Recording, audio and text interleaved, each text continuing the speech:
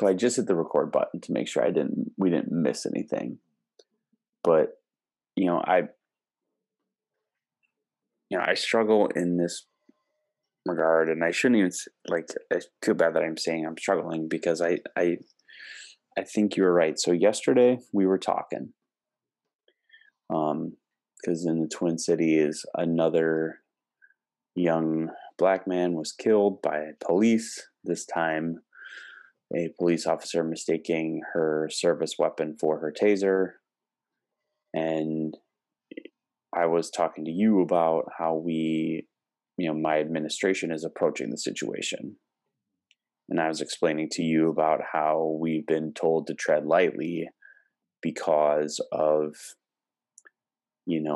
our parent community and not wanting to go political. And I was making kind of excuses, and I said, we're going to keep trying. And you said that we weren't trying, which is a factual statement. So I'd like to kind of, I guess, first unpack, where you're at. Considering, in the last couple of days, we also saw a video out of Chicago that a 13-year-old boy who, to the best of my knowledge, knowing the situation, did at one point have a weapon when he was being chased, dropped the weapon, turned with his hands up, get shot and killed. So I guess just in that realm of Black or people of color and policing, where do you sit, today, April 17th? I'm going to be honest. I'm going to steal a quote. Well, I'm not going to steal. I'm going to cite a quote from one of my gurus, Master Yoda. He says, "There is no try. Do or do not. There is no try."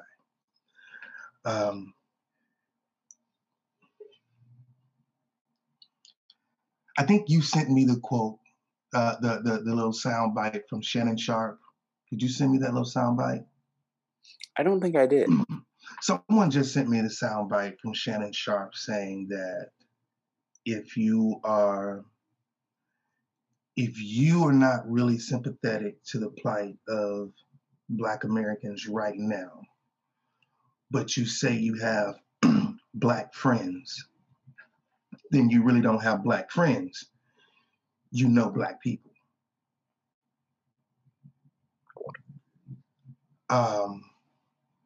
And that resonates to me because I have allies of all races.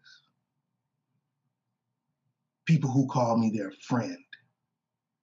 And I would hope that if the situation were to happen, that I could count on my friends to kind of have my back. And when there's so much injustice and so much wrong being done toward African Americans and people of color, you can say people of color because that it includes everybody, from everything that's going on. But the reality of it is, personally, with the African American here in the United States, it's if you can't identify with it, then I question whether or not there's a friendship there. Whether there, you know what I mean? And I know you, and I know you were one of the ones who who admittedly did not have a full view of everything until you moved to Houston. Yeah, and I've said this too on the podcast many times, and I said it last night when our friends were here. Like, I could not even comprehend it, even though I was teaching and working with students of color, until we were close and you started telling me your stories. It was the first time that I could really picture someone in those situations. and we had the conversation, because our friend who you met, that was in the wedding, and her wife were here, and she was saying how, like, she grew up in Boise in a high school that only had two black people. And I originally called you yesterday because we were going to wrap, but I wanted your take on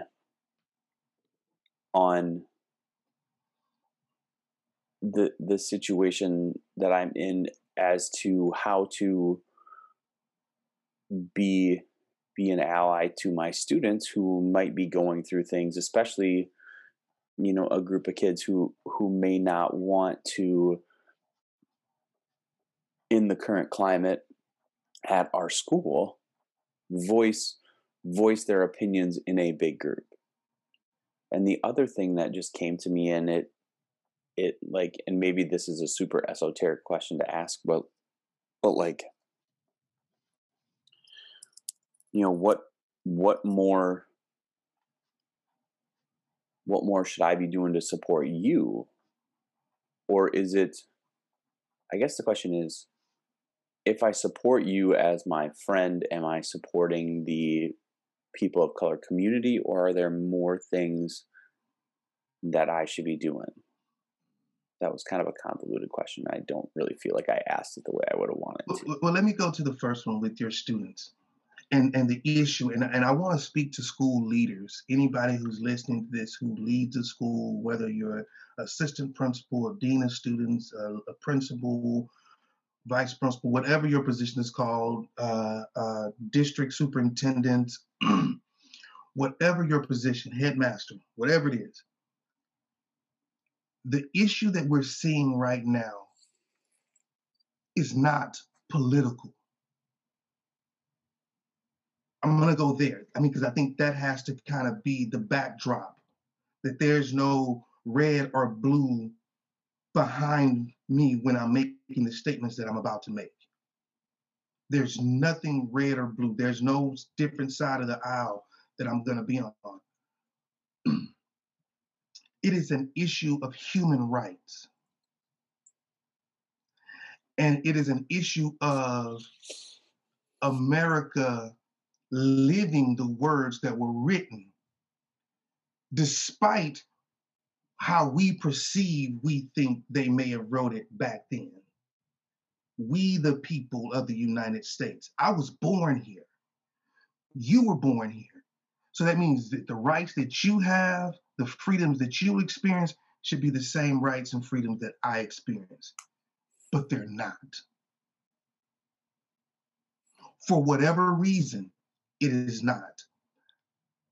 I said the other day, after watching, I've been watching the trial on my breaks of Derek Chauvin, and trying to really wanting to see how they're piecing this together based on all the information that I had already.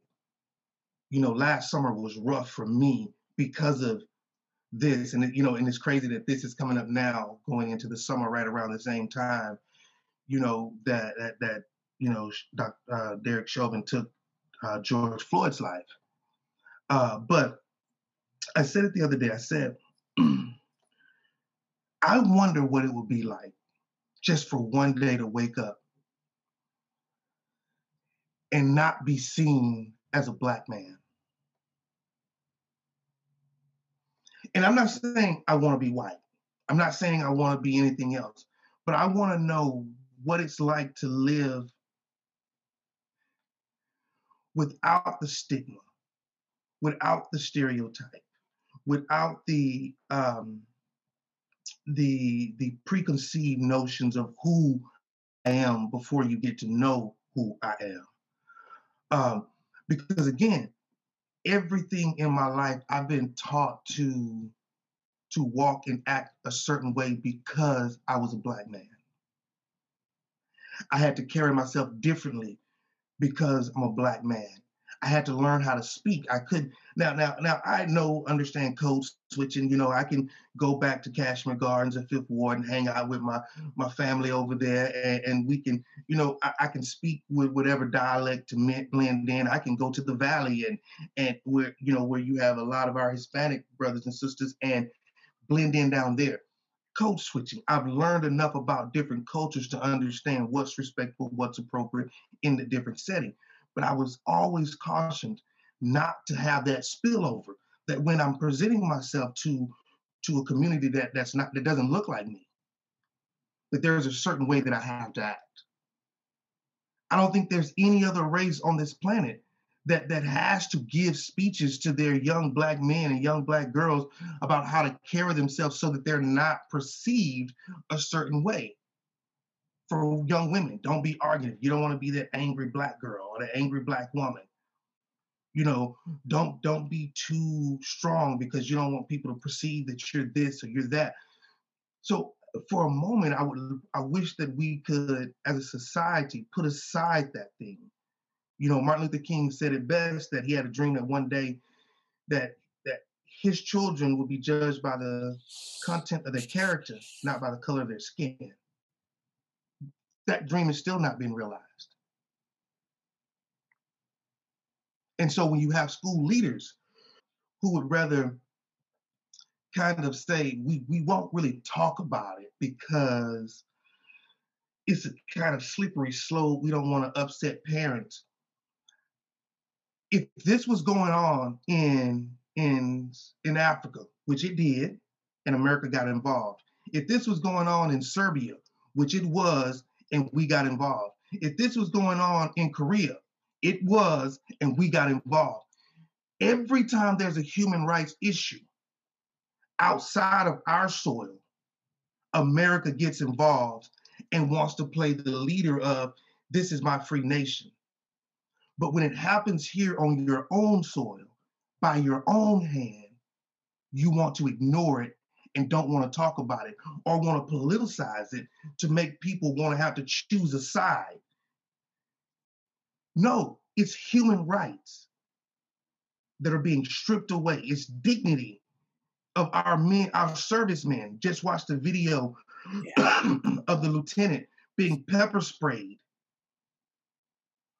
not only by a police officer, but by a fellow corpsman who admittedly says, I was in the Marine Corps, I know how to follow orders, but I guarantee you when you were in the Marine Corps, you didn't get treated like this when you came home. And to have the troubling thing about that was when he said something to the effect of, I'm scared to get out of the car. And one of the police officers said, you should be. You should be. And to think that they were angry with him because he decided when he got pulled over that he was going to drive to a well-lit area. Which is legal. It was not a high speed. It was a very slow, planned out. He's a soldier. So he was very strategic on what he did and why he did it. And you still pepper sprayed it and then give him this bogus, when you watch the whole video, give him this bogus ultimatum. I can run you down and then that's going to let your commanding officers know, or we can cut you loose. No, how about I cut you loose? How about I make a citizen's arrest right now? Because you just violated my rights.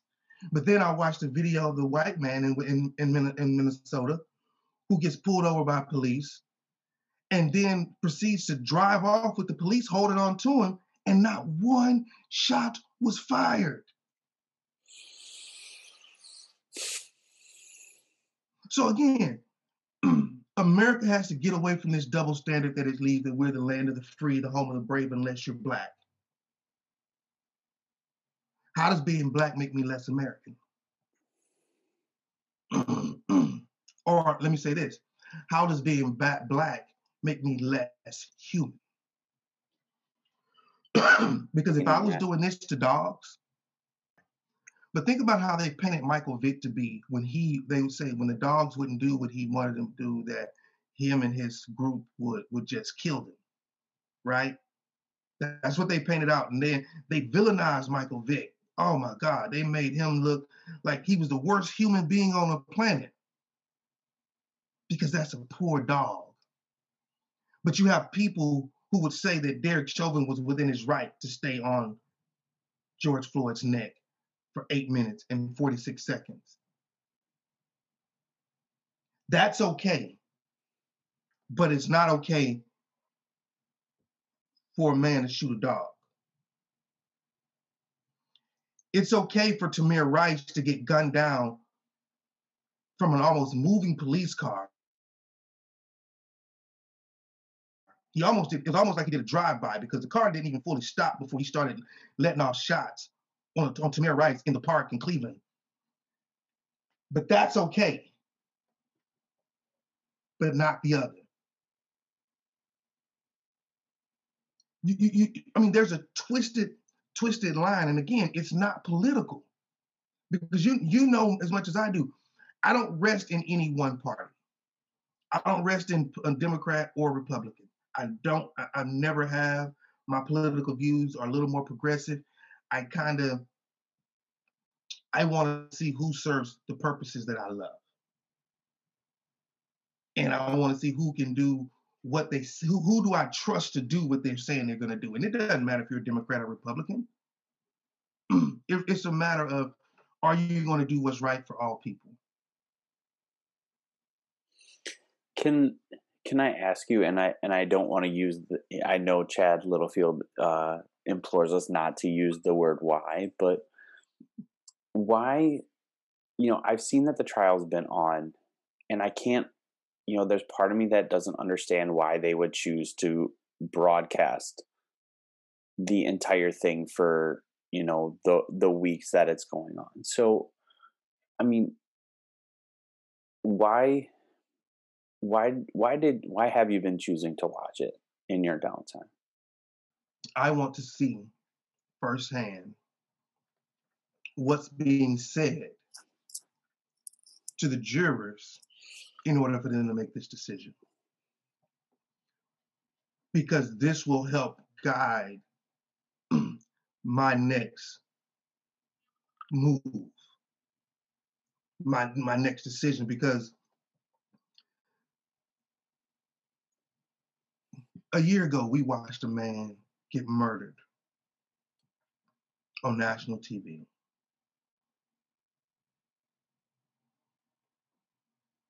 Regardless if you say he was on drugs, regardless of that you say in his past he used to jack people, regardless of what you say that when they caught him, he looked like he was high.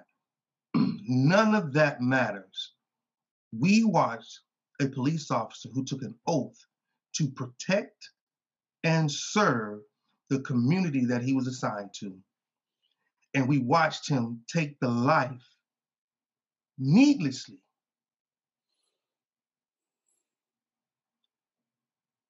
on national TV, live streamed. I can't say that didn't do something to me. I can't say that didn't stir something up to where I wanted to be a part of the solution that would prevent that from happening again. And I feel the only way we can do that is if we know the truth. Understanding why people make the decisions they make is so important. Understanding that. You just talked about the word why, and I was just in a PD that said that you're supposed to ask 5 whys. So when you ask somebody a question, ask them to elaborate at least 5 times to understand why they chose what they chose. And again, I know everyone's due. I do not want to pretend to say, well, he's guilty already. Okay, we saw what we saw. More has come out to where we've seen George going into the store. His demeanor in the store was not aggressive. His demeanor in the store was playful. We're listening to him while he's on the ground. I'm watching the video and I see that he actually, when he starts to lose control, when he's slipping off, he starts to urinate on himself. At that point, he was still alive, and the officer stayed on his neck. Well, when they used to hang men, one of the things they liked is the fact that they would hang men. When they hang black men, they would take their pants off because they would watch them urinate, defecate on themselves, then watch them get an erection as the hanging glints on, and then slice off their member. You know, this is the same country right now that we're talking about that goes and fights for other people. But that wasn't even outlawed. There still is a bill that has not outlawed and made lynching illegal.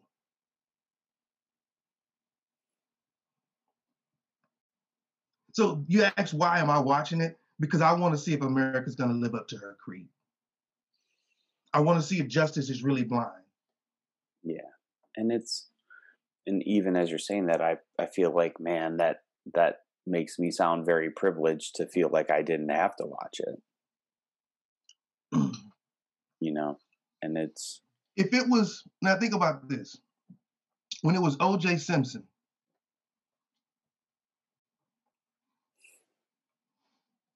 everybody watched it. Everybody. A black man on trial for killing 2 white people. Your typical King Kong story. I mean, I'm just calling it what it is. Your typical birth of a nation. I'm gonna get this guy because he did this. That's what they were tuning in to see. But we don't want to tune in to see this that's going on right now because we don't like to look in the mirror. I was watching a video the other day. Somebody took a homeless man off the street,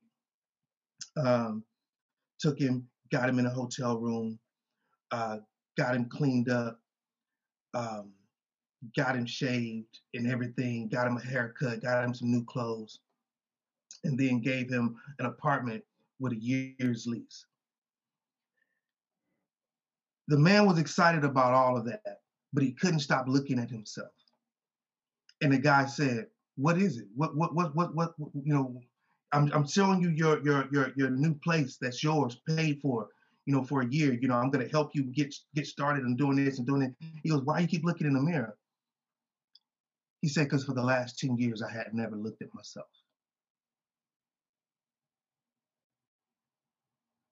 I feel as if America has not really looked at herself.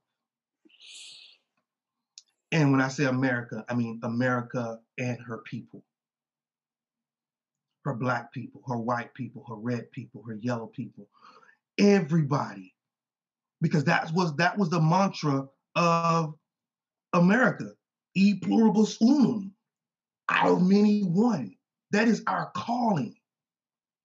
But you want to kind of put in some underlining thing to say, out of many, some inferior, some superior, comes one and a bunch of them behind us. Yeah. You know what I'm saying? Come on, no.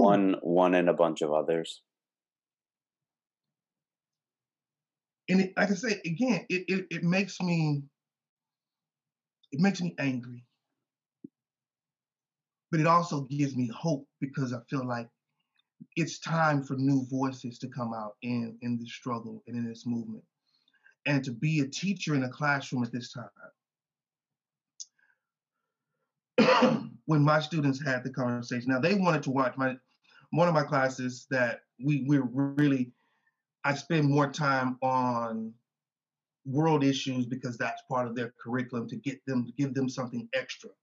So we spend more time digging into world issues. You know, my GT class, that, you know, that's they're very, very outspoken. They wanted to watch the trial, and I told them no because I knew that there would be some things and some language in there, and I didn't want to have that. Yeah, at 12, that might be a little.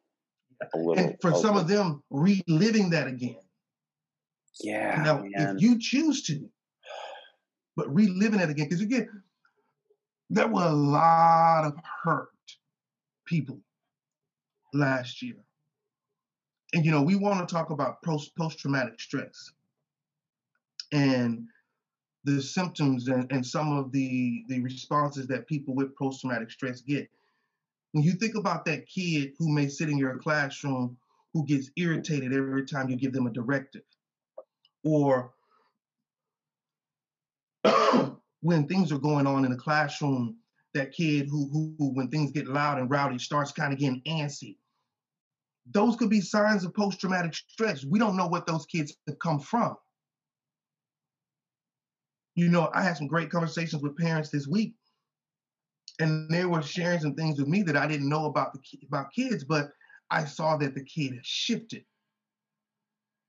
So I didn't know what was going on. I just knew something was going on that led me to call home, and called home, and they were like, "Yeah, here you go. This is what's going on." And I'm like, oh, "Okay, now this explains everything."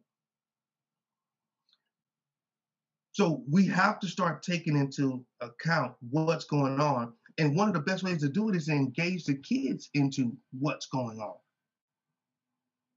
You know what I mean? Like I couldn't see not having a conversation about a human rights issue. Because I guarantee you, if it was chimpanzees that were being slaughtered and they were finding bodies of chimpanzees, I bet you the school would want you to talk about it. I guarantee you they would want, if there was an animal being killed off at the rate, being killed off or captured at the rate that black men are being killed off and captured right now in America, I guarantee you there'll be a greater debate about it.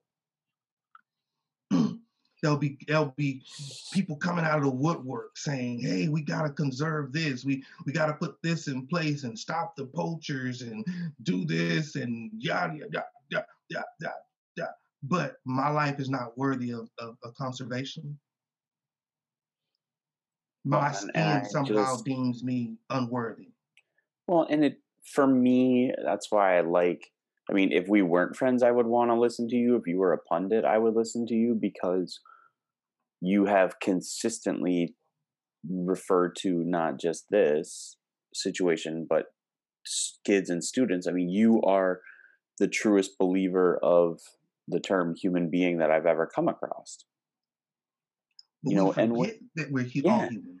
yeah, you know, and that's the thing with it too, even with my kids, you know, seeing them and trying to, and granted, like, if this year weren't COVID ish, I would feel like I had a little more, and maybe I'm just hesitant because I don't feel like I have necessarily the relationships that I normally would in a normal year to really like, because there are a few kids that I know are struggling with it, but I'm hesitant to approach them because I don't know that I have that type of relationship with them to be able to, for them to feel comfortable opening up to me because I, Mhm.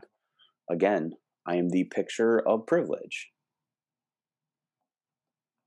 And unfortunately, I mean, not just around the Twin Cities, but, you know, everywhere there is, you know, a lack of representation in our teaching ranks. And I, and the more we talk about it this morning, the more I feel, the more I just see it as excuses I have. Like the worst thing that happens if I say to a kid, like, "Hey, you know, just say, hey, I just want to check in on you. You know, I've got this." And I think that one of the routes I'm going to go is when my kids have a study hall, I have an off period. That's just kind of the way we only have 3 study halls, so I got out of it. I'm just gonna, as I broach it next week, I'm just gonna say, hey, if anybody feels like they need somebody to rap with, somebody to just sit down and listen to them, you want to just say what you got to say, come in, come into the office 5th period, and I'll listen to you. And So let me ask you. So your administration is saying that you're not supposed to have a discussion at all in the classroom about it. we are supposed to, but it's supposed to be completely apolitical. And I believe it should be. Yeah, It should be 100%. Like I don't think this is a red or blue issue. right. This is, I mean, But their concern is, even because we've had instances earlier in the year of things that as teachers we feel like we're saying that are factual, that are being misconstrued as political. And that's really where they're at. And because we're politicizing everything right now. Yeah. And that's what their concern is. And I shouldn't make my administration out to be, I think they genuinely want it to be, but like you also have the trauma that like a lot of these places are our kids' neighborhoods.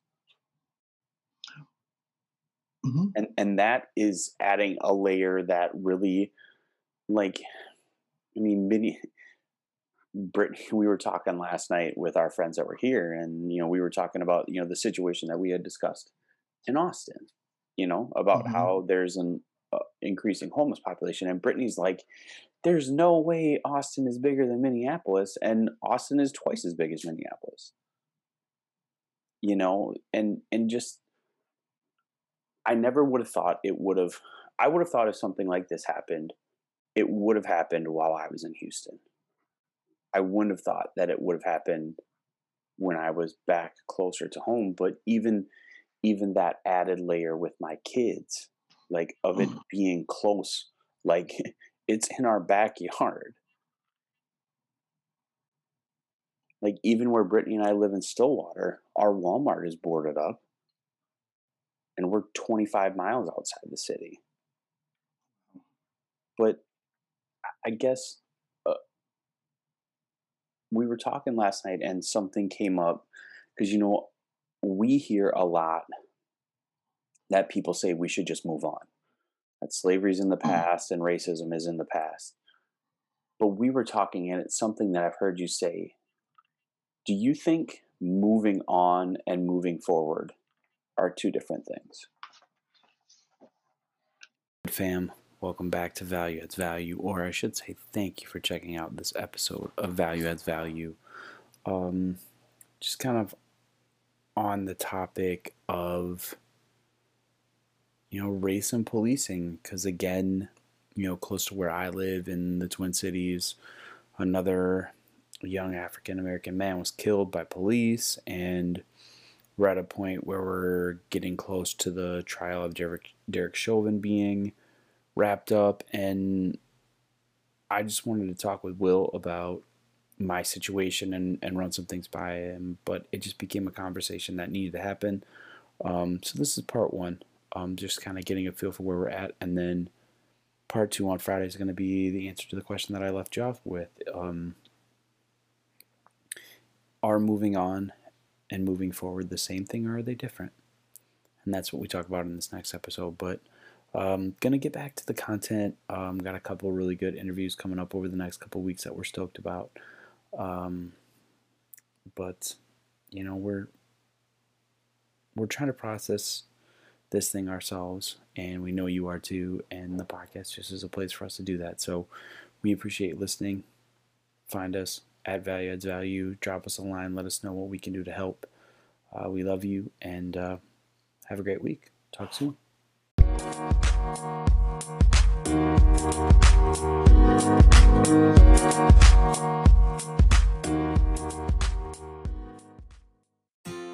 But that's that mentoring experience. And that's what podcasts, and that's what we hope our podcast become for people, is an opportunity to almost like a masterclass situation. Because there are teachers out there who are rock starring it, who understand what it takes to do what we do. But nobody knows who they are. Nobody's heard their voice. No one's, there's not a camera in every teacher's room capturing all these moments and putting them in a file.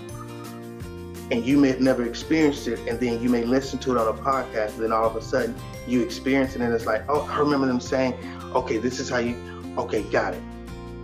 And even though it may be like, no, I can't do that, but it gives me an idea. It sparks an idea in my mind of what I can do.